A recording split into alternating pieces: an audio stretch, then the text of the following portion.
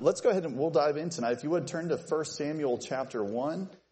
Turn to 1 Samuel chapter 1, and I'll pray and we'll get started. All right, let's pray together. Lord, we love you tonight. Thank you so much for your word. And God, thank you for the example of Hannah. And Lord, as we look tonight at her affliction, her distress, really, God, even the bitterness that she experienced, but how she handled it that was right and the benefit that came from that. Lord, I pray that we'd be able to learn from this tonight. I pray that our hearts would be encouraged and lifted up. And I'm sure in a room this size, there are different folks dealing with some very possible deep heartache, or maybe some things that are coming up this year that we don't even know about yet. And so, Lord, please help us to glean from your word and to set our eyes on you. God, I ask for your help with this tonight. Please help me, and please help the hearers. In Jesus' name, amen. All right, so if you would look at verse number 1, the scripture here says, "Now there was a certain man of Ramathaim Zophim of Mount Ephraim, and his name was Elkanah, and the son of Jeroham, the son of Elihu, and the son of Tohu, the son of Zuph, an Ephrathite. He had 2 wives. The name of the one was Hannah, and the other was Peninnah. And Peninnah had children, but Hannah had no children. And this man went up out of his city yearly to worship and to sacrifice unto the Lord of hosts in Shiloh. And the 2 sons of Eli, Hophni and Phinehas, the priests of the Lord, were there. And when the time was that Elkanah offered, he came to Peninnah his wife, and to all her sons and her daughters, he gave unto his wife, to all her sons and her daughters, portions. But unto Hannah he gave a worthy portion, for he loved Hannah, but the Lord had shut up her womb. And her adversary also provoked her sore, for to make her fret, because the Lord had shut up her womb. And as he did so year by year, when she went up to the house of the Lord, so she provoked her. Therefore she wept and did not eat. Then said Elkanah, her husband, to her, Hannah, why weepest thou? And why eatest thou not? And why is thy heart grieved? Am not I better to thee than 10 sons? So Hannah rose up after they had eaten in Shiloh, and after they had drunk. Now Eli the priest sat up on a seat by the post of the temple of the Lord. And she was in bitterness of soul, and prayed unto the Lord, and wept sore. And she vowed a vow, and said, O Lord of hosts, if thou wilt indeed look on the affliction of thine handmaid, and remember me, and not forget thine handmaid, but wilt give unto thine handmaid a man child, then I will give him unto the Lord all the days of his life. And there shall no razor come up on his head. And it came to pass as she continued praying before the Lord, that Eli marked her mouth. Now Hannah, she spake in her heart, only her lips moved, but her voice was not heard. Therefore Eli thought she had been drunken. And Eli said unto her, How long wilt thou be drunken? Put away thy wine from thee. And Hannah answered and said, No, my Lord. I am a woman of a sorrowful spirit. I have drunk neither wine nor strong drink, but have poured out my soul before the Lord. Count not thine handmaid for a daughter of Belial, for out of the abundance of my complaint and grief have I spoken hitherto. Then Eli answered and said, Go in peace, and the God of Israel grant thee thy petition that thou hast asked of him. And she said, Let thine handmaid find grace in thy sight. So the woman went her way, and she did eat, and her countenance was no more sad. And they rose up in the morning early, and worshipped before the Lord, and returned, and came to their house to Ramah. And Elkanah knew Hannah his wife, and the Lord remembered her. Now, we just got to read the end of the story, right? That at the end of the day, the Lord did remember her. And I know of, I think Stacy and I think other of you ladies, you got to a point in your life where you prayed a prayer much like this. And so let's go back to verse 1. We'll start there and work our way through this. So in verse number 1, God gives us the history of Elkanah, the background there. In verse number 2, the Bible says, and he had 2 wives. Now, in the scripture, God never condones that. He never goes out and tells anybody to do that.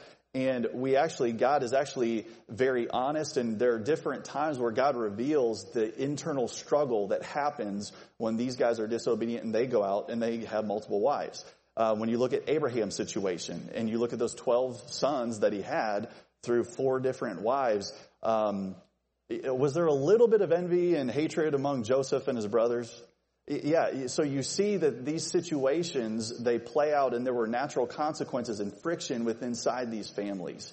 And in this case, it's no different. So God doesn't hide the fact or gloss over the fact of some of this internal struggle and strife because of Elkanah's decision. So here he has two wives, and the name of the one was Hannah, and the name of the other was Peninnah. And Peninnah had children, but Hannah had no children. Now, we can know, and I gave you the cross-reference there, Psalm 127 verse 3 says, "Lo, children are an heritage of the Lord, and the fruit of the womb is his reward." So if you take and put yourself in Hannah's spot for a moment, God is setting this up. Do you see how it's already set up that she's in affliction, that her heart is burdened, that she's kind of the outcast, that maybe her other friends that they had, maybe other neighbors, that everybody's, man, the families are growing, the people are having children, and she's just there, and it's, she's there with her husband, but she has no children. And so in this society, when you look in the Old Testament, that was kind of a burden. That this was a negative thing. It was very natural for them to have children as they were married. So in verse number 3, the scripture here says, "And this man went up out of his city yearly to worship and to sacrifice unto the Lord of hosts in Shiloh." So it seems like he has a personal relationship with God. He's going up there to sacrifice.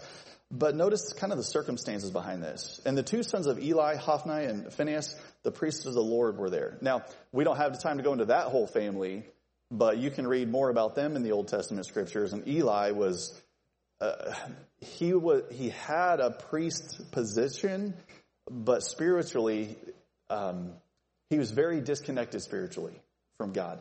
And then Hophni and Phinehas, those guys went out and did horrible things. His sons, and God actually ends up rebuking him later on there through that. But we're going to continue on in verse number 4. The Bible says, "And when the time was that Elkanah offered, he gave to Peninnah his wife and to all her sons and her daughters portions."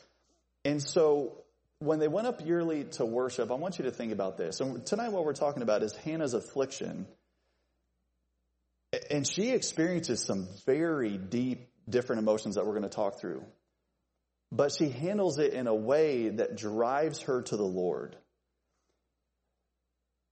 And I want you to imagine you're Hannah, and you know that there's this date coming up on the calendar that maybe you're really not looking forward to, because you know it's the date when your husband's going to get portions for his other wife and all these other kids, and they're going to be the little Pinterest perfect family. They're going to have maybe matching outfits, It's like you guys at Christmas, you see, the mama bear, papa bear, and everybody's got their, Christmas jammies, and they, take and get their little photos, and they make it look so great for Instagram and Pinterest, and they've got everything perfectly laid out. And there's Hannah. And she doesn't have a son to buy a shirt for. That we're going to go up and worship the Lord. She doesn't have a daughter to go buy little shoes for so she can put, her in a cute little dress when they go up to worship the Lord. She has nothing.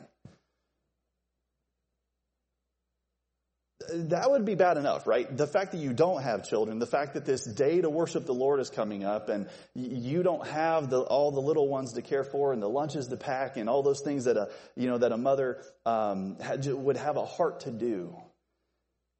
And as if that's not bad enough, let's push pause there. Notice God's commentary on verse number 5. Look at this. He says, "But unto Hannah he gave a worthy portion." So her husband, he did love her, but the Lord had shut up her womb. So that's God's commentary. That her not having children at this point, it's a divine delay. This is of the Lord. And very easily, Hannah could have gotten to the point where she thought, "Lord, why everybody else but not me?" Right? I mean, those are very natural feelings to have in a situation like that, when you see everybody else moving along in life and getting status, or maybe getting a job, or getting this or getting that, and you think, "Lord, there's not a huge covered sin in my life. I mean, I don't know why it's not working out for me." Right? But the Lord had done this. He had shut up her womb. In verse number 6, as if that's not bad enough, check this out. Verse 6 says, "And her adversary also provoked her sore for to make her fret, because the Lord had shut up her womb. So this other woman in the situation, she was awful. And she was going to make sure Hannah knew about it every time. And so this date is coming off in the calendar. They're getting ready to go worship the Lord. And I can only imagine the things that were said between these two. What we do know is this, and I'm going to look at a couple of definitions here with you, a couple of words that the Lord gives us. Point number one tonight, we're going to look at, for Hannah, her affliction, her adversary provoked her sore. Now, the word adversary, no, right away, we'll just give it away, right? Who is our adversary? You can't hear the adversary without realizing that the Bible says Satan is our adversary, right? We'll get there in a moment, but an adversary is an enemy or a foe. What's interesting is the root word of this, our English word adversary, the root of that is adverse. And it's a Latin word, and it means adversus. It's the opposite. It's taking these two words, ad and versus, and that versus, it's a conjugation of verto, to turn. So what it means is it's turned in contrary direction to. That's what an adversary is. If I say, oh, this is an adverse situation, this is a situation not going in my favor, right? So if Chad and all the firefighter guys pull up to the water hydrant, and they go hooking up, and they go hook all their hoses up, and then they turn the top of that thing, lefty, loosey, righty, tighty, and the water doesn't come out. That would be an adverse situation, one that's running contrary to you guys, right? Which is why you have water already on the truck to some extent, right? Oh, I'll never forget. Behind where I live, within the first year of me living there, there was a spark that caught a whole tree line on fire, and so they had to evacuate like our little area neighborhood. That was not fun. I was very thankful for firefighters that day, and so I got back to my place, and they had the ladder out extended. Kind of one guy was like almost doing like Overwatch, to help. They were flying planes and stuff in there too, helicopters. It was quite an ordeal. So I'm thankful for the firefighters. Amen. Amen. All right. Here, this adversary, it is someone that is acting in contrary direction. The first mention of an adversary is God telling his people in Exodus, but if thou shalt indeed obey his voice and do all that I speak, then I will be an enemy unto thine enemies and an adversary unto thine adversaries. And so God there, again, that's the first mention of it, God dealing with the security and safety of his own people. And he says that he will become an adversary to those that go against them. Now, 1 Peter 5:8, we're very familiar with this as New Testament Christians, right? Be sober, be vigilant, because your adversary, the devil, as a roaring lion, walketh about, seeking whom he may devour. Satan is not for you. I remember being in junior high, and I had a friend that we were talking on the bus one day, and he thought it was going to be really cool to go to hell so he could party and be there with the devil. And when you study in the scriptures, that's not how that's going to be. And Satan is his adversary and wants nothing more than to destroy him. And what's interesting is when you begin to talk about the devil, the Bible in Jude says that even Michael the archangel, when contending with him about the body of Moses, the Bible says that Michael the archangel durst not bring against Satan a railing accusation. But he said, the Lord rebuke thee. Why? Because, man, those angels, they are incredibly powerful. I mean, Satan's more powerful than me. He's smarter than me. All of that. But he's not greater than God. And the Bible at the end of the day says, greater is he that is in you than he that is in the world. And so what I need to do is walk by faith in God's word, stick to what he says, live it out, and allow the Holy Spirit of God to empower me to make right decisions and do the right thing. And just, God will take care of Satan. He's going to rebuke him. But here, Hannah had an adversary. He had an adversary. You and I have an adversary that provoked her. Now this word, our English word provoke, it's real interesting. It means to call into action. Now, really the only time the word provoke in the Bible is good that I can think of or used in a positive way off the top of my head is we are supposed to provoke one another to love and to good works, right? And we're supposed to provoke one another to being faithful to the local church there in Hebrews. Well, here, provoking means to call into action, to make angry, to offend, to incense, or to enrage. And again, it has a Latin root. It's these two words, pro and voco. So you think of like your vocal cords, speaking. And it means to call forth or to call. It makes me think of, like those MMA fighters when they go up and they stand and it's the weirdest thing in the world that they get that close to another. I'm just not getting that close to another man's face. It's really weird. But the MMA guy, well, I'm not going to tell them that because they could all whoop me too, right? But when those MMA guys get up and they're in each other's face and then they start saying stuff to each other and then they go home and then they call each other out on social media, right? We say they call them out. I just saw where one of the Cincinnati Bengal guys, I can't remember who it was, so I won't say his name, but he just called out Patrick Mahomes for something. And, these guys start jawing in the offseason. They're like, Mahomes who? And I'm like, well, Mahomes the guy that beat you, so let's try to just go do your workout and let's go beat him next year, But what do these guys do? In the offseason, they kind of start talking and jawing at each other and calling each other out. What are they doing? They're provoking. They're provoking one another. And again, I'm not going to speculate or say things that might have been said to Hannah, but you and I can only imagine the awful things that Peninnah said to Hannah to berate her, to lower her dignity, and to really provoke her, the Bible says. It was so bad that God says she provoked her sore. And that word sore, it means with painful violence. It's intensely, severely, grievous. Like, I imagine that she yelled her face off. It was awful. And so what was the result? What did Hannah have to deal with? Well, in verse number 8, and this is interesting. Then said Elkanah, her husband, to her, Hannah, why weepest thou? And why eatest thou not? And why is thy heart grieved? So she's experiencing like a loss of appetite. She's grieved. And then, he's trying to help. He's trying to fix it, right? And he says, am not I better to thee than 10 sons? Nice try, dude. And I kid you not, like I read that and I'm like, what kind of guy says that? Like, you shouldn't have said that. And I'm like, every guy in here has said something like that, right? Like, how we all just kind of said something where you're like, probably not the right time, too soon. That didn't help. I know you want to fix this situation, but no, you're really not better than 10 cents. He tried. He tried his best. Fell a little short. Verse 9, so Hannah rose up after they had eaten in Shiloh and after they had drunk. Now Eli, the priest, sat up on a seat by a post of the temple of the Lord. So on your handout, I think have I missed any up to D? The result was that she wept. She did not eat. She was grieved. Letter E, her husband couldn't alleviate the pain. And there may be times in life where you experience grief and affliction and a situation that no one can fix but God.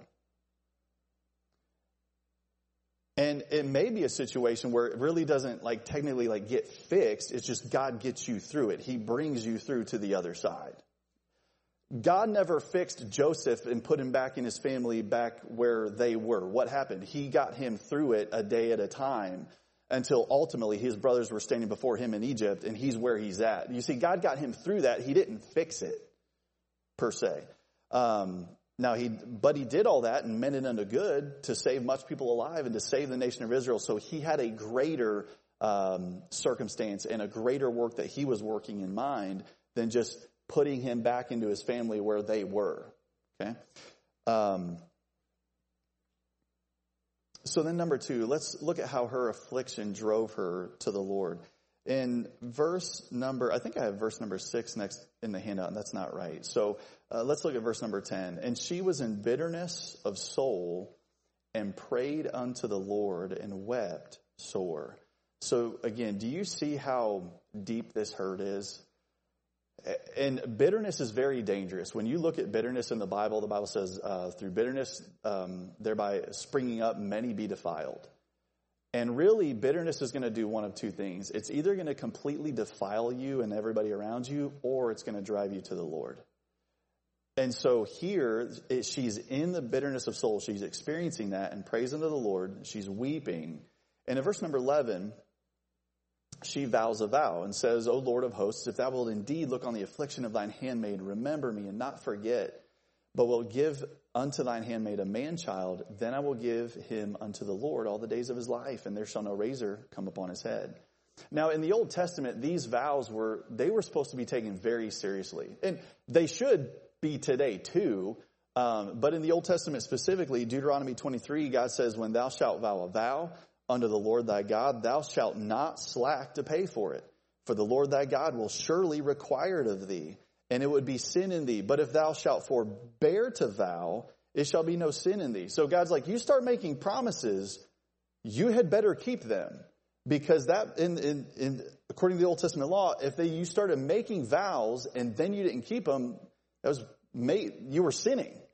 And so he said, it would be better for you if you're not going to perform the vow to just be quiet and not make it. Okay? And so this is a very serious thing. And Hannah is very serious as she makes this vow to the Lord. Again, our example, or the scripture in Ecclesiastes chapter 5 there says, when thou vowest a vow unto God, defer not to pay it. For he hath no pleasure in fools. Pay that which thou hast vowed. Better is it that thou shouldest not vow than that thou shouldest vow and not pay. And so when you look back at verse number 15, Hannah has prayed. Eli sees her moving her lips, but he doesn't hear anything coming out. He thinks she's drunken. He goes over to her and speaks to her. And in verse number 15, listen to how Hannah describes her situation. She says, and Hannah answered and said, no, my Lord, I am a woman of a sorrowful spirit. I have drunk neither wine nor strong drink, but have poured out my soul before the Lord. And if you get nothing else, I hope you will just remember this line tonight. She has an adversary. She's being provoked. There's this day on the calendar that comes up every year that she hates because it's such a struggle. She wants to go worship the Lord, but there's this family situation that's awful, and she's in bitterness. She's sorrowful. She's lost her appetite, and she takes all of that and calls no one. It doesn't really seem to indicate here that she went and just talked to her neighbor about it or her best friend. She didn't get on the phone and say, oh, well, you won't believe what she said to me this time. And all indications are she took, if you could imagine me holding just a huge pitcher full of water, and she just took all of that was bottled up in there and just poured it out to one person, and it was the Lord God Almighty. And she didn't just give God some of it. She just poured it out before him. She said everything that she was thinking, just the hurt, the pain, the frustration, I don't understand why this is working out for them, but not for me. And she just gave it to the Lord. That is the best person she could have ever given it to. And your struggle, your situation, your bitterness, it's not working out. These people are driving me nuts. And whatever that is, the best person in the universe you can give that to is an infinite God who already knows the intricate details of everything you're thinking, the other person's thinking, everybody that's involved, what's going to come, what's happened in the past. You've got to give that to God or you will go crazy. And she poured it out before the Lord. Verse number 16, count not thine handmaid for a daughter of Belial, for out of the abundance of my complaint and grief have I spoken hitherto. I think it was back in the fall, I got to talk to Pastor Jim on the phone, and he encouraged me to listen to one of the messages he had just preached out of Psalm, and it was the one where I mourned in my complaint. And I was going through a situation I wasn't actually sure how it was going to work out. And listening to that message, I'm like, oh, this really ain't going to work out the way that I thought it would. And it was back in the fall. But I remember, God ever kind of leads you with direction. And you're like, that's not really the answer that I wanted. But that's probably the answer that's coming, because that's what the Lord's bringing up in the message that day. And it's kind of how it worked out. But I saw that it was okay to take. I mean, you have the complaint anyway. Might as well tell him. Just be honest about it, right? God's very big. He can handle the complaints and the frustrations and the griefs. But again, her bitterness didn't drive her to be defiling. It drove her to her Savior. God's arms are very, very capable of holding up people that are hurt, afflicted, struggling. And I just love it. I can't think of the verse right now other than the Bible talks about how God is able to uphold those that are his. God's able to make you stand. He can help you. And Paul found out when he prayed and asked the Lord to remove his thorn in his flesh 3 times, Paul found out very well, sometimes God doesn't remove the thorn, but he gives you the grace that's sufficient to see you through it. So for Hannah, that's what she experienced. But let's look at this real quick. If you would, go to Psalm 37. Let's go to Psalm 37 and we'll wrap up. You know, the Bible says there in Hannah that it made her adversary provoked her and it made her to fret. And you may have something in your life or a situation, or maybe a situation that comes up here in the near future that causes you to fret. And when you and I, when we're tempted to fret, this is what we ought to remember. Okay, Psalm 37, verse 1. Fret not thyself because of evildoers, neither be thou envious against the workers of iniquity. So the first thing to remember about fretting is don't do it. Stop. Remember I can't think of the man's name in this skit, but the lady comes in. She's like, I'm so afraid of being buried alive in a box. He's like, well, stop thinking about that. Stop it. She's like, oh, I can't. Stop. What about when I'm tempted to fret? Well, stop. Fret, it's actually interesting. It means to rub or to wear away a substance by friction, to corrode, to gnaw, to just scrape. It's like it just keeps gnawing at you. And that's where you've got to give those things to the Lord. So fret not. Well, in this passage, he says, verse number 2, for they shall soon be cut down like the grass and wither as the green herb. See, there's a truth that if you're mindful of, it'll help you to not fret because you remember that evildoer's end, right? So fret not thyself. Don't let that rub against you. Don't let it agitate you. Verse number 3, trust in the Lord. And then I love here he goes, comma, and do good. You know, I think sometimes in situations we think, okay, I'm just going to trust God. And then somehow it's like trust God by twiddling your thumbs. Well, no, trust God and do good. That means you keep making right decisions through that circumstance that you're in, that it's not really working out the way that you want it to, and it's not really changing. But there are always steps that you can take. There are always right decisions that you can continue to make until God gives you more light down the road as to how this is going to pan out. Okay? So trust in the Lord and do good. So shalt thou dwell in the land, and verily thou shalt be fed. And that's an amazing Old Testament promise from God to the nation of Israel if they would have just trusted him. Verse number 4, delight thyself also in the Lord, and he shall give thee the desires of thine heart. This, verse number 4, that's a reflexive pronoun. What do I mean by that? In German, it's really funny. I love learning other languages because when you transliterate them and say what they say word for word, it always sounds kind of funny, right? So the Germans, they don't say, I shave my face. They say, ich rasiere mich mein Gesicht. And what that means is, I shave me, myself, my face. I'm like, how many more mice do you have to put in that sentence? Like, I get it, man. Okay, you're the one shaving your face, you know. In this passage, no matter how, when you look at Hannah's life, no matter how everybody else acted, she had a choice to make for her life that impacted ultimately Samuel, right? And so, again, the circumstances that you're dealing with, the people that you're dealing with, at some point, sometimes you just got to stop worrying about them. You don't have that much bandwidth. So you delight yourself in the Lord, and then he shall give thee the desires of thine heart. Delight thyself in the Lord. So when you're tempted to fret, man, just delight yourself in God. Spend time with him. Open his word, read it, and just let him speak to your heart. And then number 5, commit thy way unto the Lord. Trust also in him, and he shall bring it to pass. So commit thy way unto the Lord.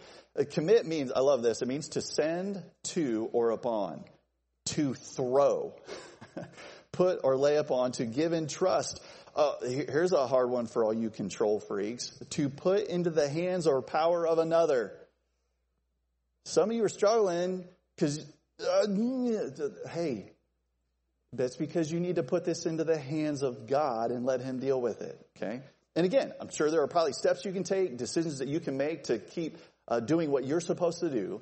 But sometimes you find yourself in a situation that you're so frazzled because you're trying to control it. You need to commit that to the Lord. Let him care for that. Then rest. Oh, goodness. How many of you need rest this summer? Rest in the Lord. Rest in the Lord and wait patiently for him. We're going to continue to go through this. We're going to wrap up. Letter F, fret not. Do you have a parenthesis there? Did I give you a parenthesis? Right? Because you ain't got it yet. You know how many times God says fret not? He actually says it 3 times. He uses the word fret not here 3 times. Why? Because you didn't hear it the first time. Because the first time you heard it, you started thinking of all the reasons why you have to fret.